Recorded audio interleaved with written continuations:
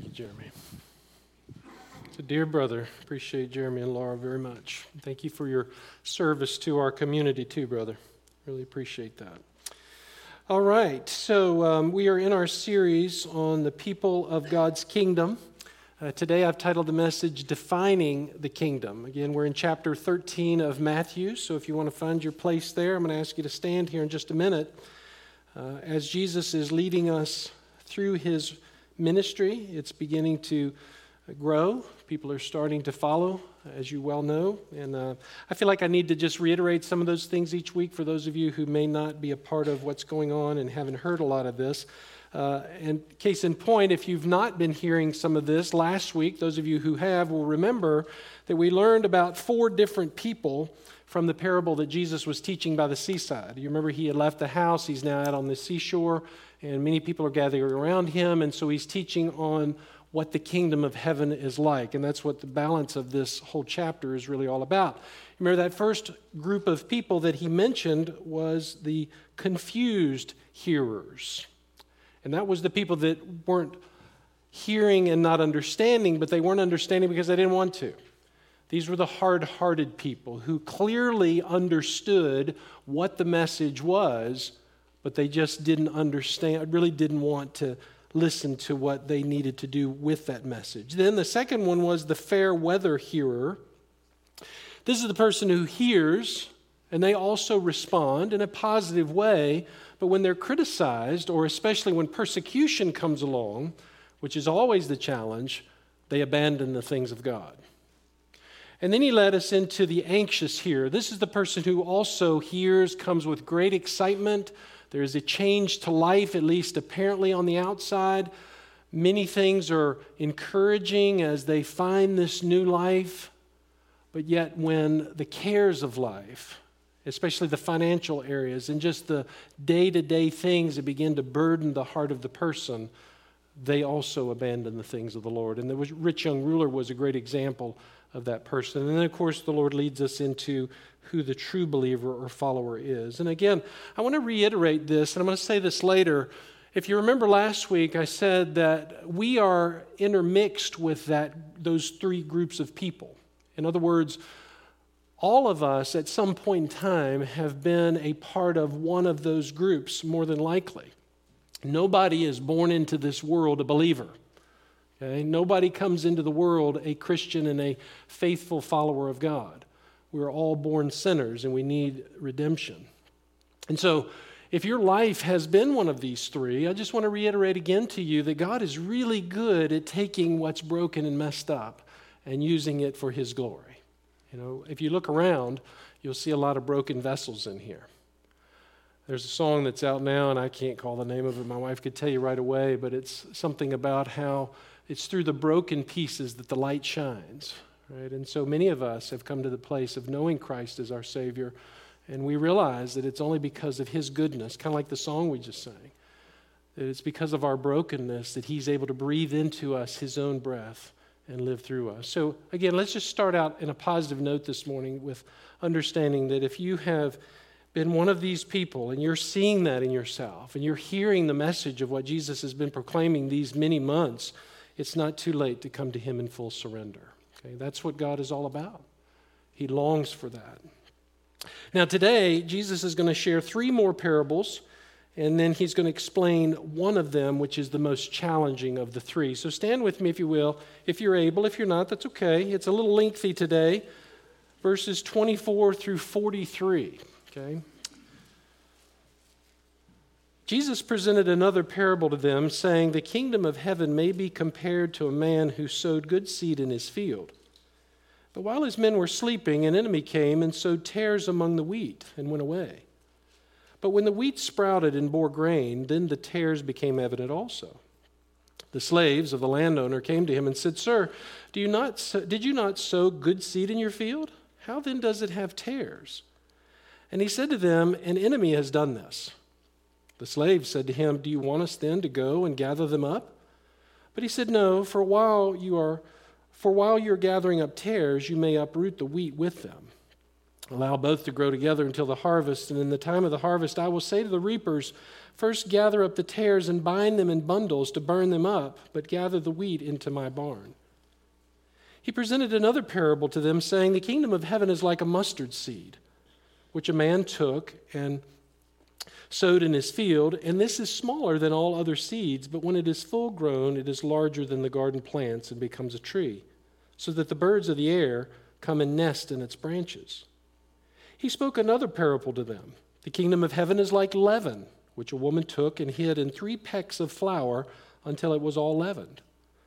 All these things Jesus spoke to the crowds in parables, and he did not speak to them without a parable.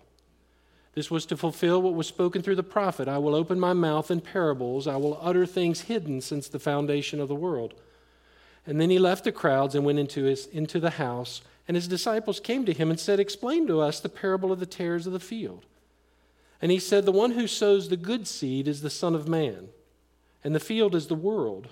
And as for the good seed, these are the sons of the kingdom, and the tares are the sons of the evil one.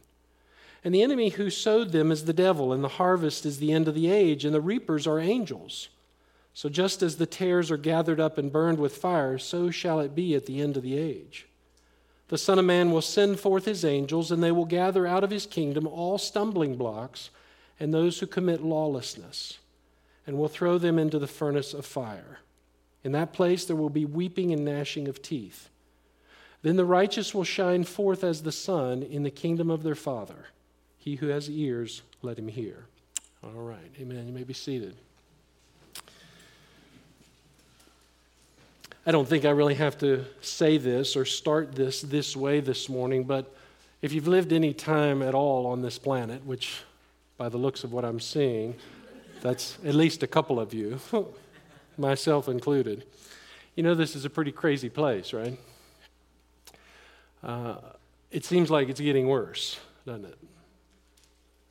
And indeed it is. I mean, there seems to be this growing disdain for righteousness, this growing unwillingness to live holy lives.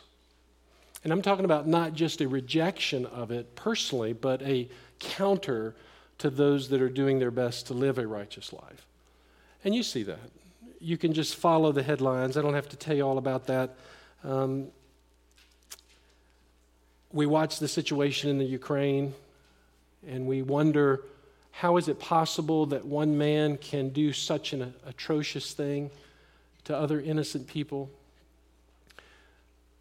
We watch or we hear of how a man can get upset in an audience and walk up on stage and slap another man because of what he said. Understand that there's goodness behind some of that in the sense, of course, I'm talking about Will Smith and the Oscars.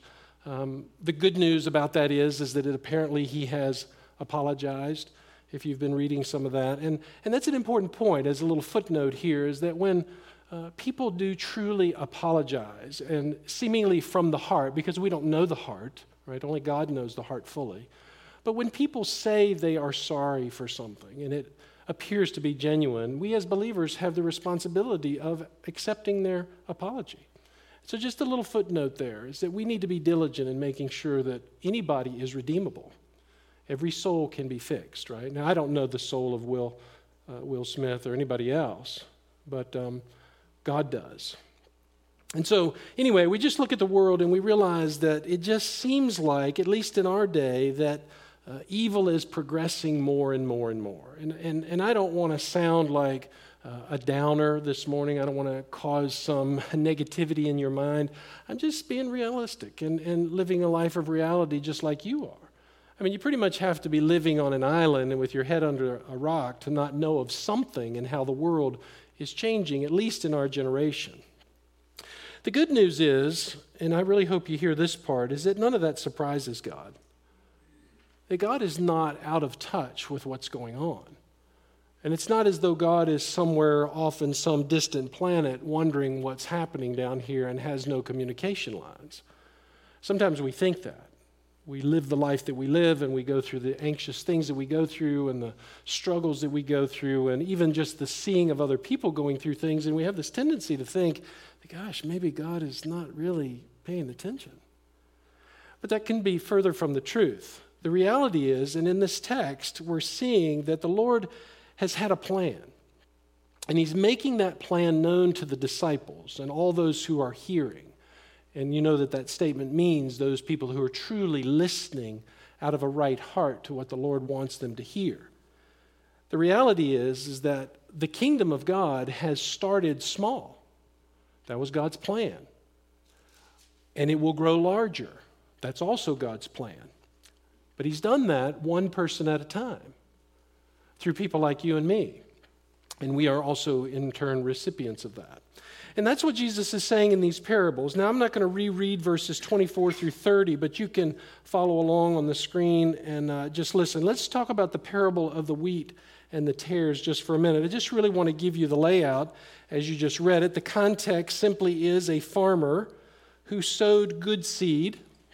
That's what farmers do, right? I don't know of any farmer that purposefully goes out and sows bad seed. That was the question of the workers. The man here being referred to, as Jesus says, is the landowner. If I were going to be politically correct, I'd say the person, right? But Jesus says the man. The good seed is that productive seed, the good stuff, the things that are useful for food. Obviously, his field is the property of the landowner, meaning that the farmer has a particular purpose and plan for what he's doing with his land. He wants to grow a crop that is useful, not just to him, but for people that are under his care, people that he's providing for. And that's very important to benefit from. But we're told here by Jesus in the parable that while his workers were evidently sleeping, that's what he tells us, I'm assuming at night, something dreadful happened. Now, I'm sure there were no security cameras of the day and nothing that they could watch, that on their phones and whatnot. And what they do notice, though, is that an enemy, we're told, comes at night without notice, it's important, under the cover of darkness, apparently, and plants these tares. Now, a tare is just nothing more than a weed. That's what he's saying here. Intermixed with the good seed. And so Jesus, being the master that he is at parable telling and just being God himself, gives this amazing illustration that would be very, very common for the people, and they could see that in their mind's eye. Now, the reason this is such a tragic situation is because these weeds, and the workers would know this, rob the good seeds of their nutrients. They take away from who, and we know it's who, but in this case, the plant, they take away from what the seed that is growing in a well-conditioned situation would need for its own growth, keeping them from being able to produce as they should. And that's a real tragedy. If you talk to any farmer who spent his or her life on the farm, and that's their main source of life, you just go over in the valley or wherever here, you know that it is a very serious situation for them because they know that those weeds can kill the crops, and that's going to take away from their livelihood, making the work that was done basically a waste of time. Just the other day when Debbie and I were gone, we were in the valley, and I drive a diesel truck, and we pulled up to this little country store, realized I need a little bit of fuel, and diesel fuel was at $5.69 a gallon. Now, you multiply that by what a farmer needs today in today's world, and all the equipment that they have to run and not necessarily getting a lot back in return, that's a huge issue.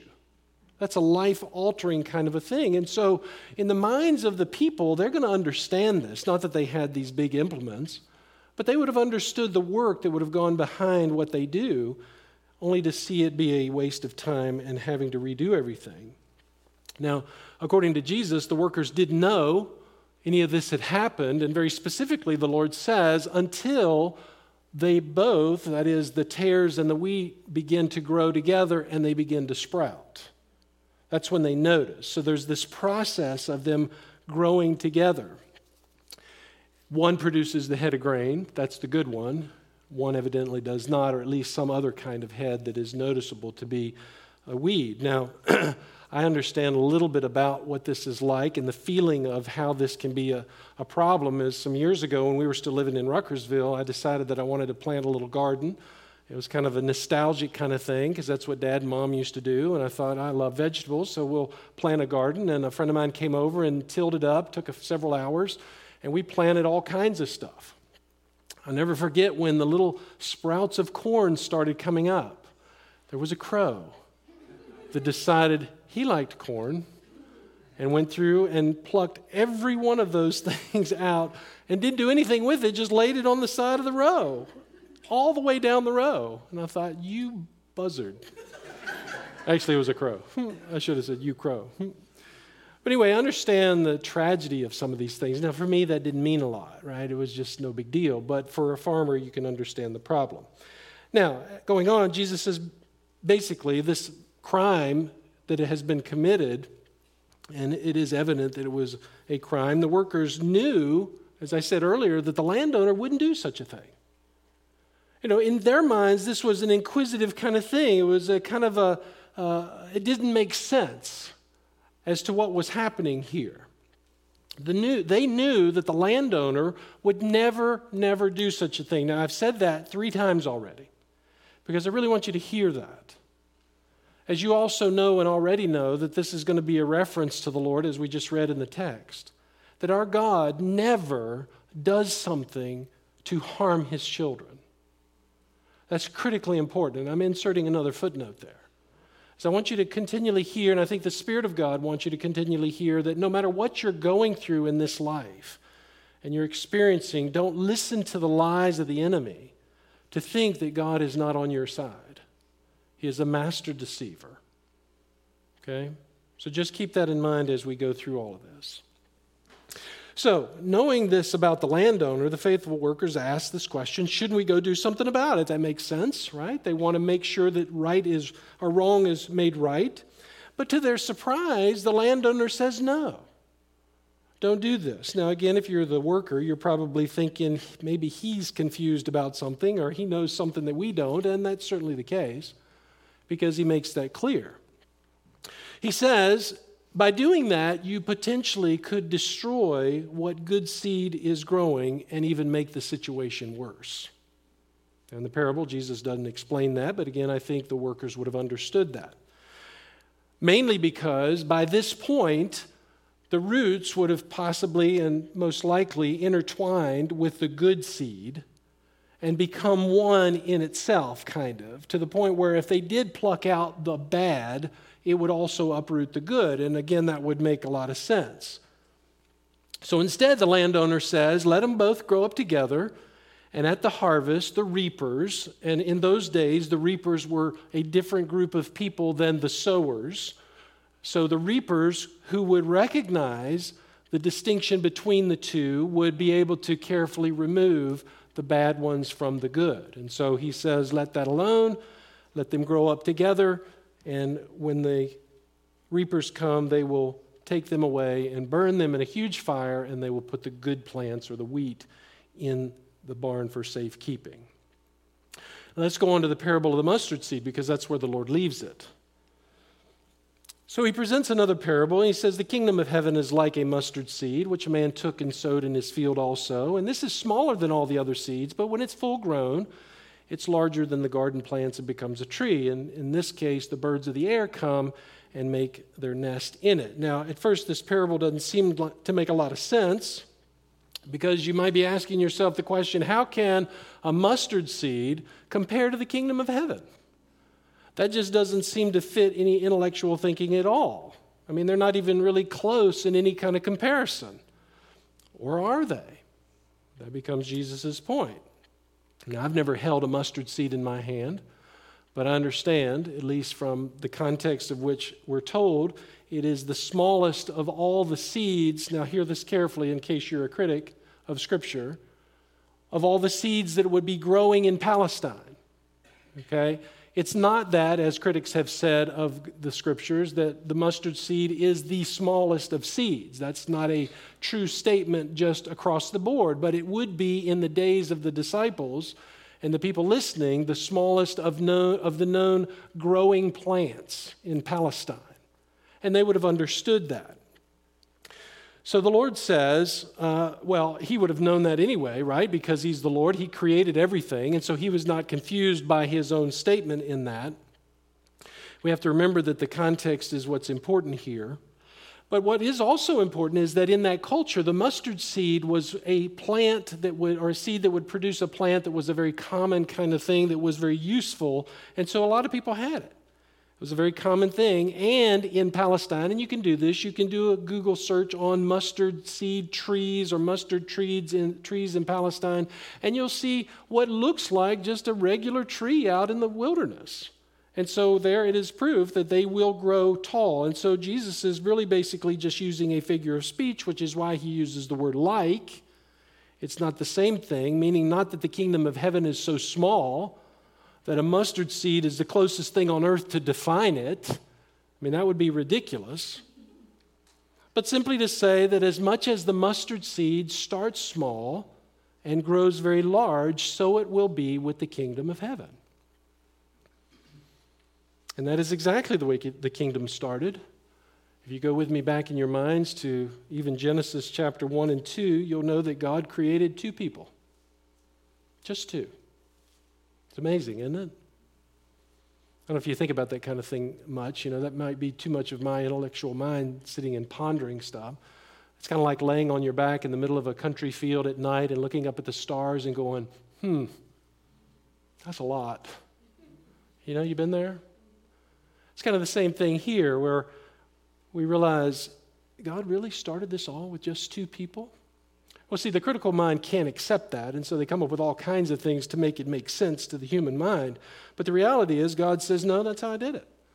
I started with just two people, a man and a woman. And it's grown tremendously, and today you know that, right? The church is overwhelming in size, specifically speaking, which is also why the Lord uses the illustration of many birds taking up their residence in the mustard tree. Now, some people have again said, who look at this, would say this is not a positive thing, that's a negative thing, that birds are like the evil workers and they've come to damage that which is done by God. But that's really not Jesus' point here. Birds settle in places that are comfortable, right? They build nests where they feel like they're going to be safe. They're not dumb creatures. They know it's best not to build their nests out in the middle of the highway. I've never seen a bird do that. I've seen storks build giant nests on top of light poles in Romania. That's pretty common. But I've never seen a bird build their nest somewhere where it's going to be dangerous. And so again, the point would be obvious here to the hearers, that the bird is settled there. They're confident. They're going to find their protection. And so you translate that into the kingdom of heaven, the Lord is saying, my people find their protection, their safety, their security, their calmness, their togetherness, their whatever you want to put in a positive sense there as being a part of the church. Not by being a member per se, and I'm saying that because we're inviting you to become a member of the church. It's not about becoming a member. That's a logical conclusion to following what God says in the scripture, but he's talking about being a member of the body of Christ, of his own body, being one with him, which is his whole point in all of this. And just to extend that whole picture of, I guess, protection and blessing further, even though the world doesn't believe the church, the world is blessed because of the church. Did you know that? So listen to this just for a moment as I make a couple of these points. Do you realize that it's because of the church, his people I'm talking about, that the world has everything it needs? You see, so often you and I, even as believers, start thinking that maybe we're here just on a devil's planet. Well, that's true in a sense because Jesus did say that the devil is the god of this world, but God originally created this world for who? For you and me, for his people. And God's not changed his plan with that. For example, every time it rains, who do you think that's for? You think God provides rain just so the unjust can have living? No. The unjust make their living off of what God blesses us with. The rain on the earth is for us. The warmth of the sunshine is for us. Again, last week when Debbie and I were off celebrating our anniversary, we were walking and it was cold as could be. But the sun was so warm. And we were just walking the dog, and it was a back kind of gravel road. And I said, isn't it amazing how 93 million miles away we can feel the warmth of this thing, this ball of fire in the sky? Well, God did that for us. And all of these things are true. The crops of the earth are there for you and me so that we have the provision to live this life. God did that for us. The building materials that grow in the wild and come and are cut down by construction workers and carpenters that come and build your house is for you. God did that for his people. Fuel, even though it's as expensive as it is for us. Food is for us. The world is the one who benefits from what God blesses us with. It's not the other way around. Every resource this world has been given is for us. Just this morning, Neil and Thea and I were praying together, and that's 3 of us were praying at 8:45 on Sunday mornings in the conference room. 8:45 in the conference room is where Neil and Thea and I were praying in the conference room. It's right across from my office.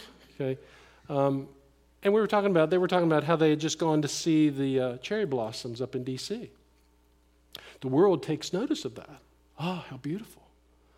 But what we fail to realize a lot of times is God is saying, look what I did for you. You're my children. This is for you. And the world gets the benefit. So don't think for a second that God is not remembering you in all that's happening in the blessings of this life. Again, too often you and I think we're the cursed ones. And we're on this cursed planet. And it's never going to be anything but what it is. And that is true in a lot of ways. But we really fail to realize everything that I've just said. That God did this for you. That's how much he loves you. If you don't believe me, go back and read Genesis 1 and 2. Let's go on to the parable of the leaven. Verse 33, he spoke another parable to them. The kingdom of heaven is like leaven, which a woman took and hid in 3 pecks of flour until it was all leavened. Now, this is very similar to what he just said in the parable of the mustard seed. And again, it's just something that the hearers would have understood, because leaven was a very common commodity in every home in Palestine, as much as it is even in our day. Many people have said, and rightly so, that leaven is a picture of sin, and that's certainly contextually accurate depending on what context you're looking at. God did say to Moses when it was time to get out of Egypt, get rid of all the leaven. You're not going to have time to let the bread rise. This is a picture of being rapid and quickly getting yourself out of Egypt. And so there is all that part that we'll talk about in the Seder service even. But the reality is leaven is also good because it gives bread life. If you've ever eaten Diana's rolls, you know there's great life there, right? And her cinnamon buns. And all that stuff that I can't eat anymore. But it's still enjoyable to eat, which is why people don't like those little nasty little communion cups that we have. As you flip it over and you pull it apart and you say, I'll eat that little piece of bread which tastes like styrofoam. That's unleavened bread, and it's just not good. Now, I understand that crackers are also unleavened, but just the reality is that leaven is a good thing. And that's what Jesus is pointing to here. His point is, as much as leaven is necessary as a picture of sin, leaven is also necessary for the bread to rise. And it's also necessary to keep the bread batch going. This is where he's going with this. Notice every one of you ladies and gentlemen, I should say that, who make bread for fun, know that you have to have a starter, right? That's leaven. That's a part of all of that. You got to do that to keep everything moving. And to do that, now watch how Jesus uses this illustration, you have to hide that leaven inside the bread, or at least in the flour, which keeps the process going. So Jesus uses this in the parable of 3 pecks. What's he talking about there? Why does he mention 3 pecks? That seems to be out of context. Or is it something only they would have understood? Well, yes and no. 3 pecks would have been pretty equivalent to about the size a family would need for bread every day. It's about a bushel size. I mean, they loved bread. That was their main sustenance for living, which translating that thought would mean that 3 pecks seems to represent not just the household, but in Jesus' spiritual emphasis would represent the world at large. So he's transitioning from what was everyday knowledge into something spiritual here. And as he would say, just as a little leaven is placed in the bread for a family, a whole family to eat from, so are, and don't miss this, the people of God hidden in, tucked in, folded in to the world to be an influence in the world. Do you see Jesus' point? And when you and I are folded into the world, we become, just like leaven is to flour, a positive influence in the rest of the world. Making this a parable like the mustard seed that starts very small but grows large and provides comfort to everyone who surrenders their soul to Christ. That's what God is doing with his kingdom. Now, if you think about how you came to Christ, just for a minute, aren't you thankful that there was a person whom God had put his Spirit in? There was a day in their life where they trusted Christ as their Lord and Savior, and the Spirit of God entered into that person, and because of their influence of the Spirit, they then became an influencer like leaven in the world, and you became the recipient of that conversation. And so the process continues. So what God started with 2 people, he has grown into a monstrous housing of people, population of people. Thinking with that same thought, aren't you so glad that somebody also said to you, hey, why don't you come with me to Laurel Hill Baptist Church? And you came, and you heard the gospel, and your life has been forever changed. Aren't you thankful that somebody cared enough to tell you about eternity?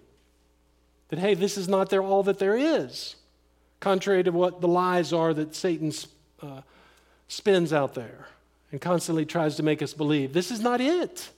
There is much more after this, and you can be a part of that. You can know for certain that there is an eternity of peace and joy and blessings that are waiting for you. I think about the underground church and this whole concept of the hiding within the world.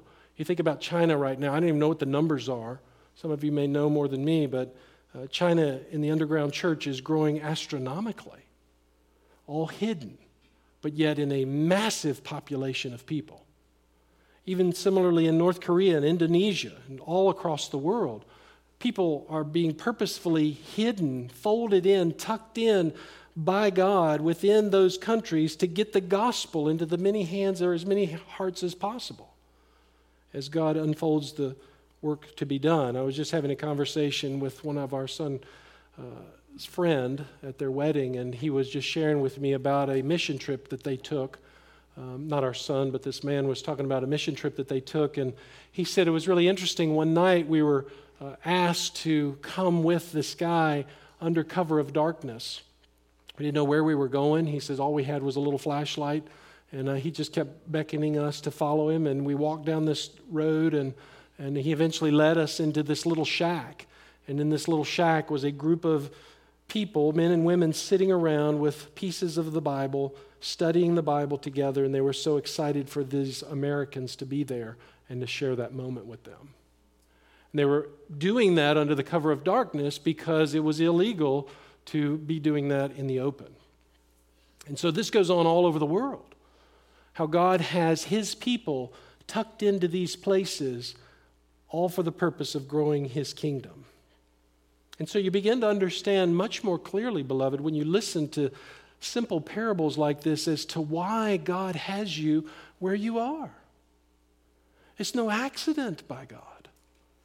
If you are a believer in Christ, God has tucked you in. He's hidden you. He's folded you into the world very strategically and very purposefully so that you are in the place that He wants you. It's no accident that you are in that house that you're in. You looked on Zillow and you said, oh, we can afford this. This is nice. It's got a nice kitchen. I like the bathroom. The yard's big and we can plant crops and whatever you do in your daily life. But all the while, God is saying, yes, I want to bless you with that stuff, but here's my real purpose for having you there. I'm hiding you in the world, not to be hidden, but to be useful as an influencer. The neighborhood, you just keep going. The school that you're in, it doesn't matter. God's plan, and it does work, right? Here we are. As what I was saying earlier. I was blown away just a few days ago, thinking back on 20 years ago, when we first came here to be at Laurel Hill, and how much all of this neighborhood has changed, and so much has drastically and radically changed over the years. And one of the things that was on my mind a lot was just how cool it was to be in an ACC town. That's a side note. But a liberal university, like University of Virginia. I know a lot of good, godly people live there. Many of you all have been a part of all of that. But we had no idea 20 years ago that God would do so much in the University of Virginia. Now, Debbie and I are part of the FCA, the Fellowship of Christian Athletes. As you heard, the banquet's coming up, and we're on the board there. I was just talking to George Morris, whom we support as a church. He's the chaplain for the area. Told me that God is doing so much at the university right now. The night the boys' basketball team lost the ACC and were kicked, moved out of the tournament because of the loss and couldn't get into the NCAA tournament, he said, Bruce, do you think that the boys went back to the hotel room and they were just crying and pining away? He said, no. He says, all those boys were in a Bible study after the game, being led by the student athletes that were playing on the floor. You say, well, that may not be a big deal. Yeah, it is. That's huge. That's influencers like a George Morris and others who have been strategically and purposefully placed by God to make an influence in the life of people. But you see, the point is, we're no different than that. Praise the Lord that we have George Morris's, but we also have each of you. And God has a purpose for you in putting you where He has put you. I mean, do you think that Tony Bennett, our UVA basketball coach, is there just to win championships? Everybody say, yes, that's true. And we're looking for more? Not Tim. Tim's not looking for more. No, Tony is there because God has strategically placed him there. Do you think the new Coach Elliott of the men's football team is there just because UVA offered him a good contract? That's a lot of it. But he's a strong believer in the Lord. Do you think in God's mind He's not strategically put him in this place to be an influencer? So again, the story just goes on and on. I could give you all kinds of illustrations. This is what the church is. The church is a group of people who have been given by God to be influencers in their respective areas of life. And we do that in our own ways. You think about our shoebox ministry that Deanna and so many of you are a part of. I was telling somebody else about the shoebox ministry from our church here, and they were literally blown away of the number of shoeboxes that this little church produces. And only heaven will tell, right, what God has recorded of the souls that receive something from this church. So I wanted you to see the video there. Here you are receiving a personal invitation or personal thanks from a ministry in Thailand and Laos. And that's not to mention the rest of the ministries. So don't let numbers and things like that fool you. Just understand that God is strategic in what He's doing in your life and my life. And we're all a part of that. In fact, and I know we got our meeting coming up, I just say this, as we discuss the potential of a new church building, and that's all it is at this point, we really should be thinking, beloved, that any facility is nothing more than a tool. It's a tool to be used in our hands for God's glory and for His work. Not something for ourselves to grow ourselves or to become excited about who we are. It's all about what God wants and what He's doing. And that's what's important, and we'll talk about that more later. Now, very quickly, I won't spend much time on this, or we'll be done. From here now, Jesus leaves the beach, goes back into the house there at Capernaum.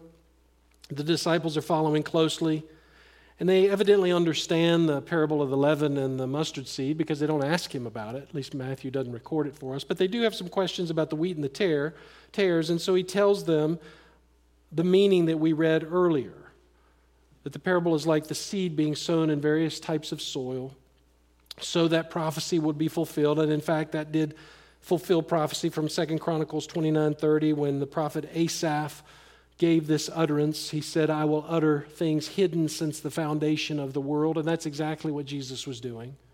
He was making very clear there in that very moment. And so Jesus says in verses 37 through 40, the field represents the entire world, and the good seed represents the Son of God himself and the sons of the kingdom. Interestingly, the Lord said that in the parable of the sower, if you remember that from last time, that the good seed was the word of God, but here it represents the people of God. And so there's this like synonymous kind of view here, meaning God scatters the word by his people. You and I are an integral part of the work of God. Yes, could God do it on his own? Of course he could. But God in his divine work and plan had decided that you and I would be a part of it, meaning that everybody who's a part of him is also a worker for him. That's why Jesus could use the parable the way that he did. And it is our job to scatter the seed in the places that he gives to us to live in this life. Now, the tares obviously represent the people who belong to Satan, who are, as we well know, intermixed with all of us, God's people, and they're there because all people, listen to this, again, as I said in the beginning, come into this world as people of Satan. Did you know that? That the day that you were born, as precious as you were to your parents or whomever it was that was caring for you in that time, you were a reprobate sinner. You were a weed in the kingdom of heaven that needed to be plucked up, remade, redone. And that's exactly, again, what the Spirit of God has done for many of you. And now we are the good seeds. Not meaning, and this is part of the parable, that it's our job to go out and pluck up the bad ones. We want to do that, don't we? If I could just, man, we need to. You see, we feel all of that, but Jesus is saying, it's not your job. Well, what is my job? Well, he's told us many times over. Our job is to live the life that he's called us to live. He'll take care of the other part, which is why he says in verse 41, let me read it again. The Son of Man will send forth his angels. Can you just get a picture of that in your head? I can't do it very well, but I can try. And they will gather out of his kingdom all stumbling blocks. Whose kingdom? His kingdom. You notice capital H there? His kingdom. Do you know who this world belongs to? God. He will remove out of his world those who commit lawlessness. Now, lawlessness simply means sinfulness, those who reject the truth of who he is, and will throw them into the furnace of fire. And some people have said that's a little hard. No. You have to understand that to be absent of righteousness is only one thing, is to be completely and fully encompassed by darkness. There is no middle ground. In the kingdom of heaven, there is full righteousness, and there's nothing but unrighteousness. And so the unrighteous are like the weeds. They're thrown into the fire, and in that place there will be weeping and gnashing of teeth. One commentator said, hell will have no friendships. It will have no fellowship. It will have no camaraderie. There will be no comfort. It will not even have the debauched pleasures in which the ungodly love to revel on the earth. There will be no pleasure in hell of any kind or degree, only torment day and night forever, Revelation 20:10. The weeping, two groups of people here. The weeping represent those people who end up in hell, realize what's happened, understand that they've made a huge mistake, and see that there is no return, and all they can do is live a life of continual and unbelievable sorrow. Those who gnash their teeth are those people who didn't like God or care about God in the beginning anyway. They saw him as being a burden and a blight on their life, and so even in hell they shake their fist at him. So two groups of people. And so you come to the conclusion of this and you realize that Satan has really done a masterful job, hadn't he? To cause people to believe such lies, to think that it's okay to live the kind of life that they live, lying about what hell's going to be like. Satan has done a great job of making hell look like a birthday party.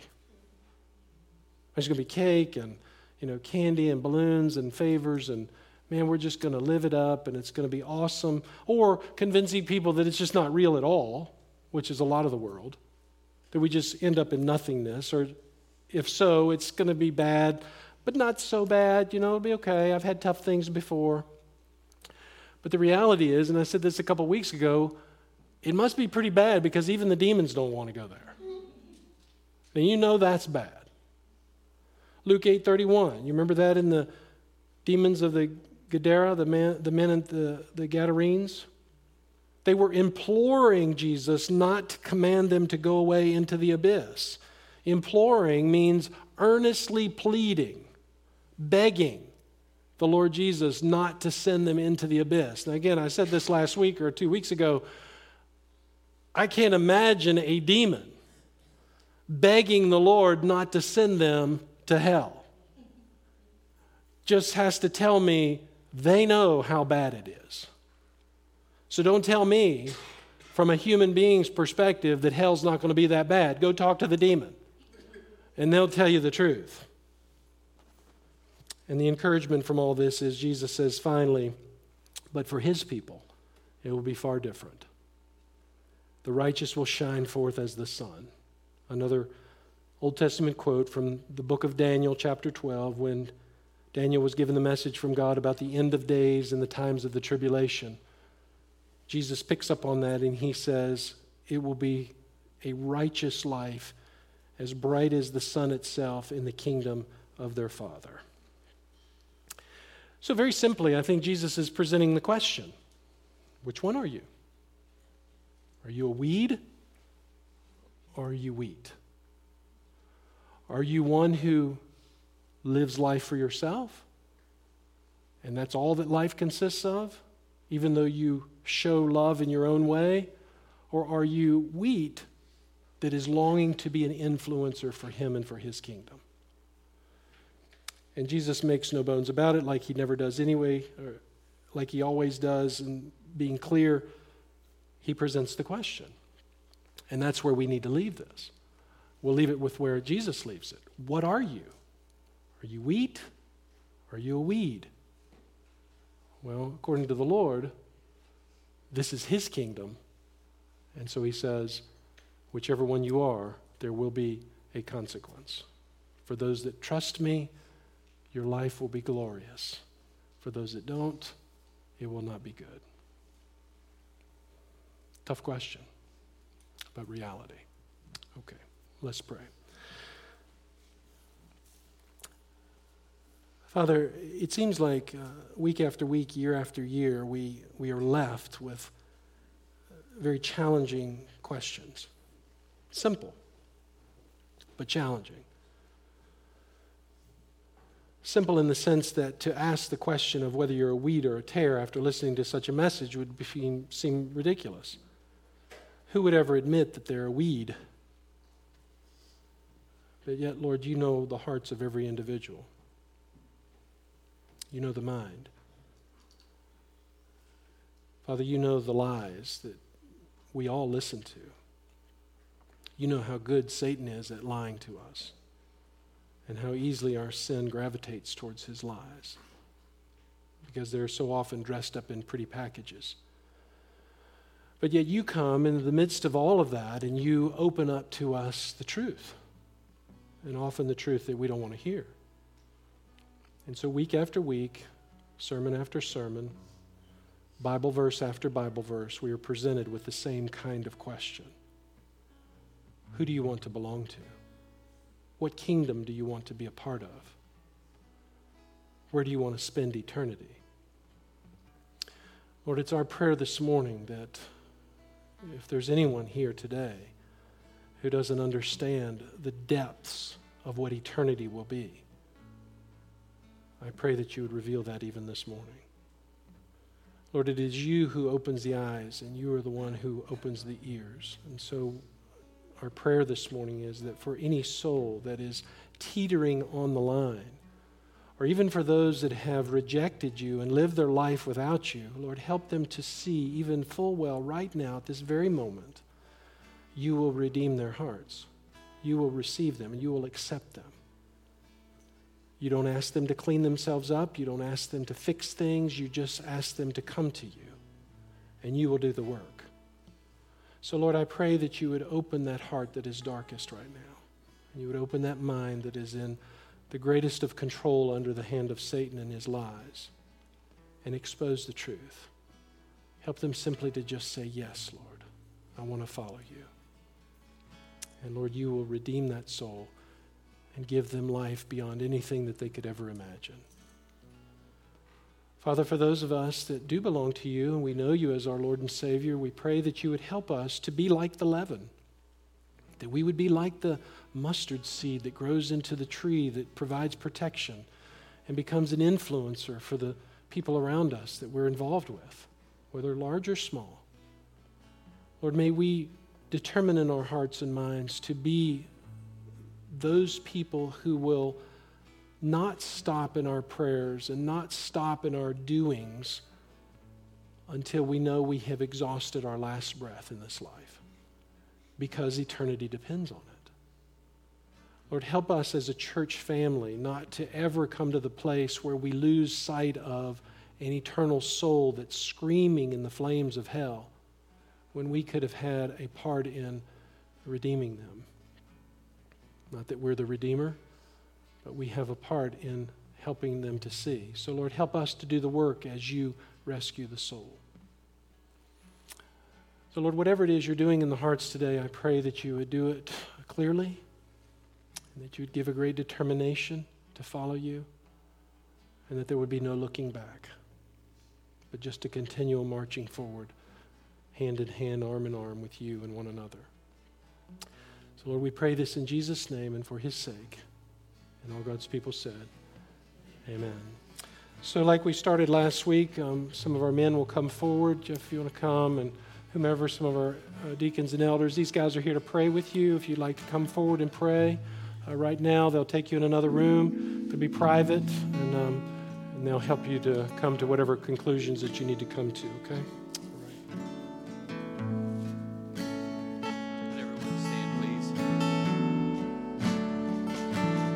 Great the chasm that lay between us, how high the mountain I could not climb. In desperation, I turned to heaven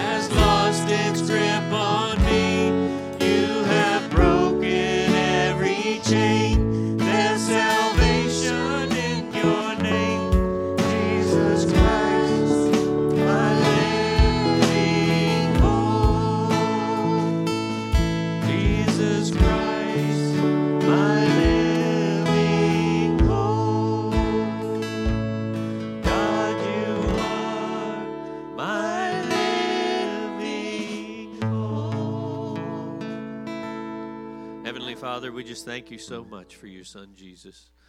Lord, we just thank you for the blessings that you give to us each and every day, the breath that you give us, that we can sing, that we can work, that we can share with each other. Lord, we thank you for all that you do for us, for this world that you've given us, for us to enjoy while we're here until one day when we see you. We thank you for all these things in Jesus' name. Amen.